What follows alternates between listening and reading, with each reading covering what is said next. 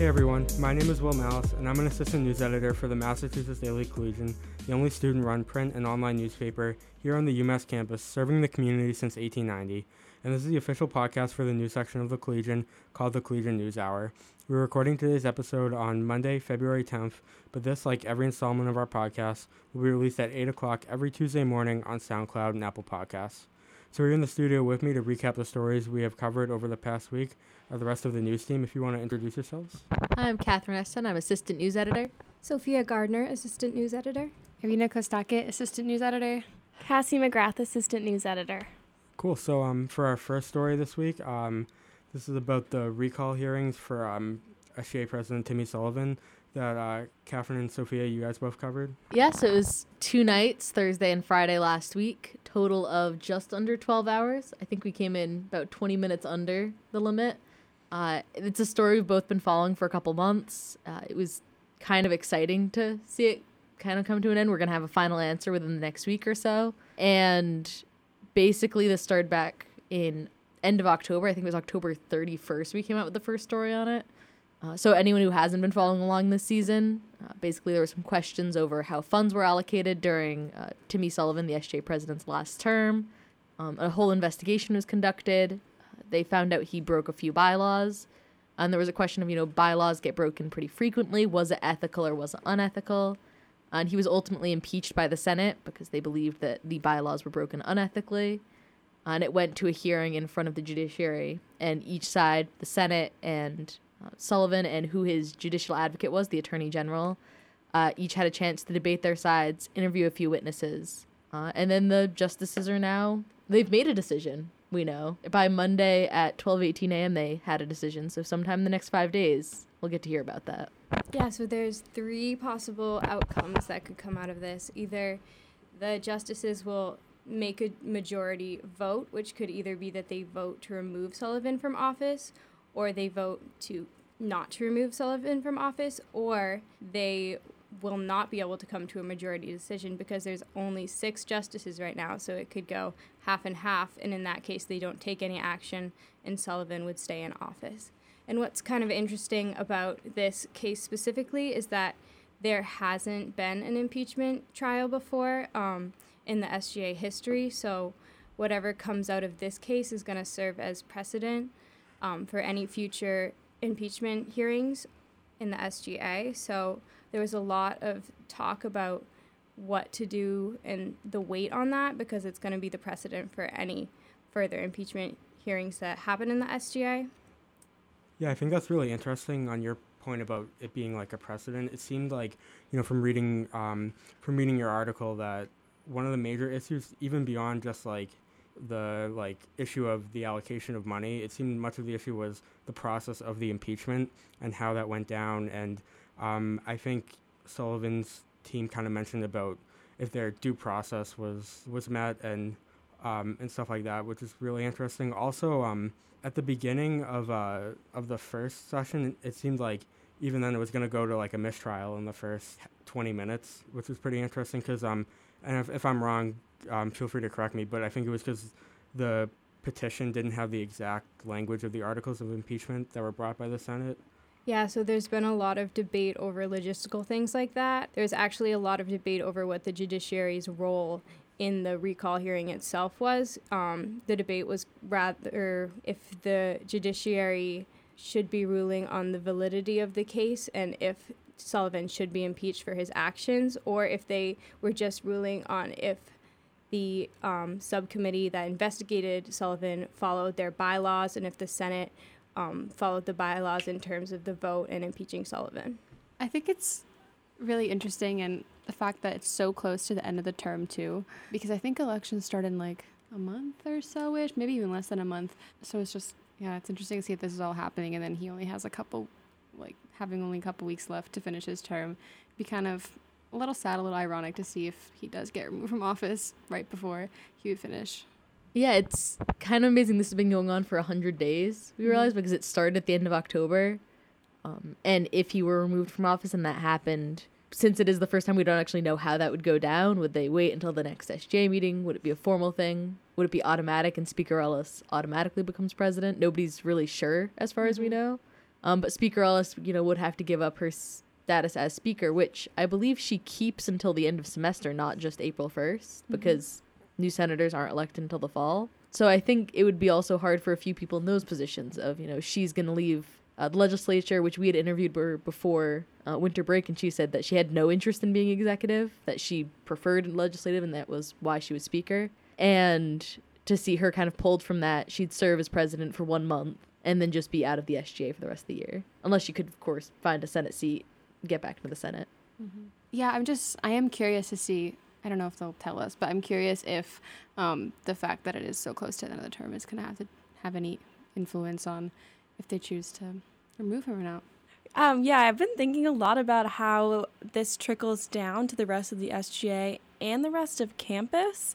And maybe this is like a really ironic silver lining where people become a lot more aware of the SGA's existence and ultimately will have more of a say in their student government. Maybe more people will come out to vote and things like that, which obviously this issue is much more nuanced than, maybe it could be a good thing in the end. But just I've had more people asking about the SGA this year than ever before, which is something I think this case has brought the SGA to a lot of people's attention.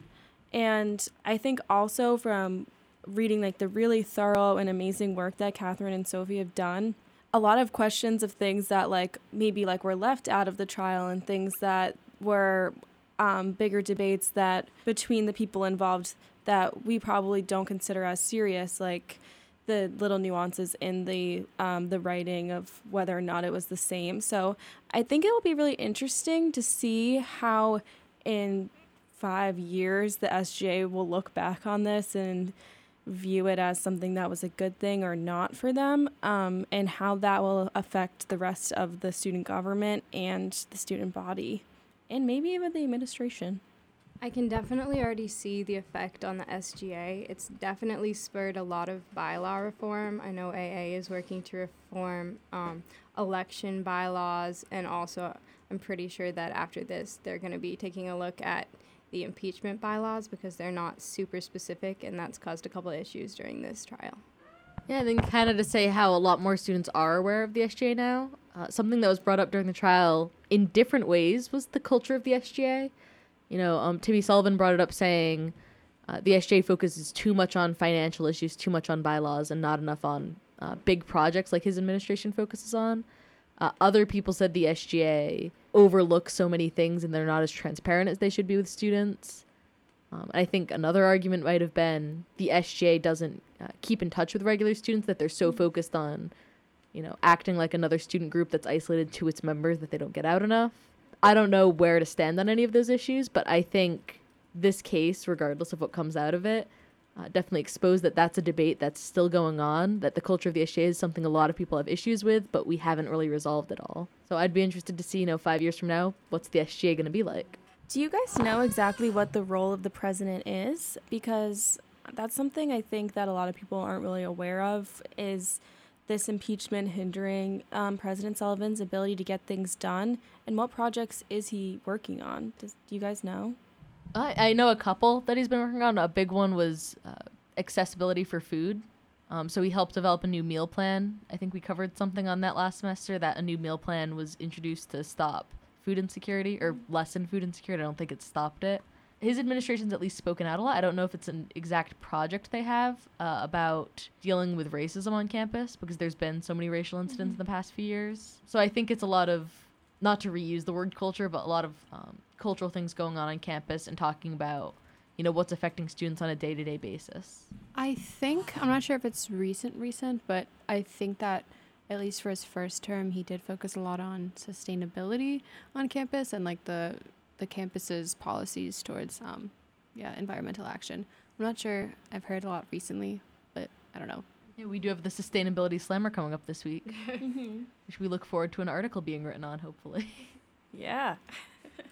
Oh, just one last thing. Everyone that has no real connection to UMass, or prospective students and parents and whatnot who I've talked to, are so shocked about this impeachment and always tie it back to what's going on in the country. I'm sure you guys have heard that a million times. I feel like it's kind of newsworthy to look at that connection between like Trump's impeachment and the impeachment on our campus and just how this will go down in UMass history. Yeah, I think I told someone this story the other day, but as a political science major, it's very strange to me that I know far more about this impeachment than the one going on in the country. Like, I didn't watch anything of Trump's hearings in the Senate or whatever was going on over there, but I sat for 12 hours watching a hearing at UMass. Mm-hmm. Like, I've been following this for months, and how I know so much about it. Yeah, people will mention the impeachment to me, and they'll just say the impeachment, and I automatically think of Timmy Sullivan, and I don't think that that's what they're referring to. So. Cool. So for our next story, this is an article that you wrote, Catherine, about kind of UMass's handling of coronavirus. Yeah, so this is another story kind of related to national news, except UMass's focus is actually related to the national story. So coronavirus, we don't have any actual diagnosed cases out here in Amherst. I believe there's 2 that they're monitoring over at Smith College, but that hadn't come out yet when I wrote this article, so that should be an update soon. So if you haven't heard of coronavirus, it was declared a public health emergency of international concern by the World Health Organization at the end of January. And UMass has been reminding students that they want to keep a close eye on it. In our time here at UMass, we've seen outbreaks of other diseases like meningitis. So even though the risk is very low in Massachusetts, it's still something that UMass is very concerned about and they're keeping a close eye on. And there was also a diagnosed case, the first in Massachusetts, at UMass Boston. And I think a lot of headlines, when people read that, they thought, oh, it's the whole UMass system, or UMass Amherst, which is the bigger of the 6 schools. How many do we have? It's Lowell, Amherst, Dartmouth, Springfield is the medical center, and Boston. So 5. So the UMass Boston chancellor sent a letter informing them that the member of the community that had coronavirus had just come back from Wuhan, which is the area in China where the most outbreaks have been happening and where the most diagnoses have come from. And I believe as of today, there still isn't any case from somebody who wasn't in contact with someone from that region or who had been traveling through the area beforehand. But I thought it was interesting to see that UMass is being very aware of this and that they're also mentioning it in conjunction with the flu because they give out flu vaccines on campus. They make sure that that's something students are aware of, and that's probably a much higher risk to everyone right now. I think also part of how the student body is reacting to coronavirus is students who are looking to study abroad in China. I know that some people are affected and unable to study abroad in China because of the outbreaks. All 5 colleges that had students planning to study abroad actually canceled those programs. So UMass had 7 students that were supposed to leave next month. None of them are going. And then a few of the other colleges either had people just going or had them going through other schools' programs. And those were also put off. And there are a few UMass grad students and faculty that are abroad right now. But they've all been in contact with the university and nobody's been diagnosed. I wonder how they're handling with those students, like fixing their schedule or like making sure they can graduate on time and also like they probably already paid for the semester. Right. So I wonder how they're kind of dealing with that. As far as I knew, they had offered them the opportunity to either join other study abroad programs, which I'm sure must be disappointing especially if you were someone that wanted to go to China for a specific reason to have that put off. But their other option was to come back to campus. And since this announcement was made before ad drop, they would have been able to get into classes here. Or I'm sure they would have made exceptions even if it was after that point. I remember someone in one of my classes last semester who was looking into study abroad in Hong Kong and because of the protests there was unable to. So I wonder how frequent that this happens and the university puts limitations on where people can go. I think it will be interesting to kind of look at how UMass is reacting to the 2 possible cases at Smith because that's in Northampton, which is only, 20-30 minutes from here. And I know, Will, you're doing a story on that. That will come out next week, I think. So that will be good to look for.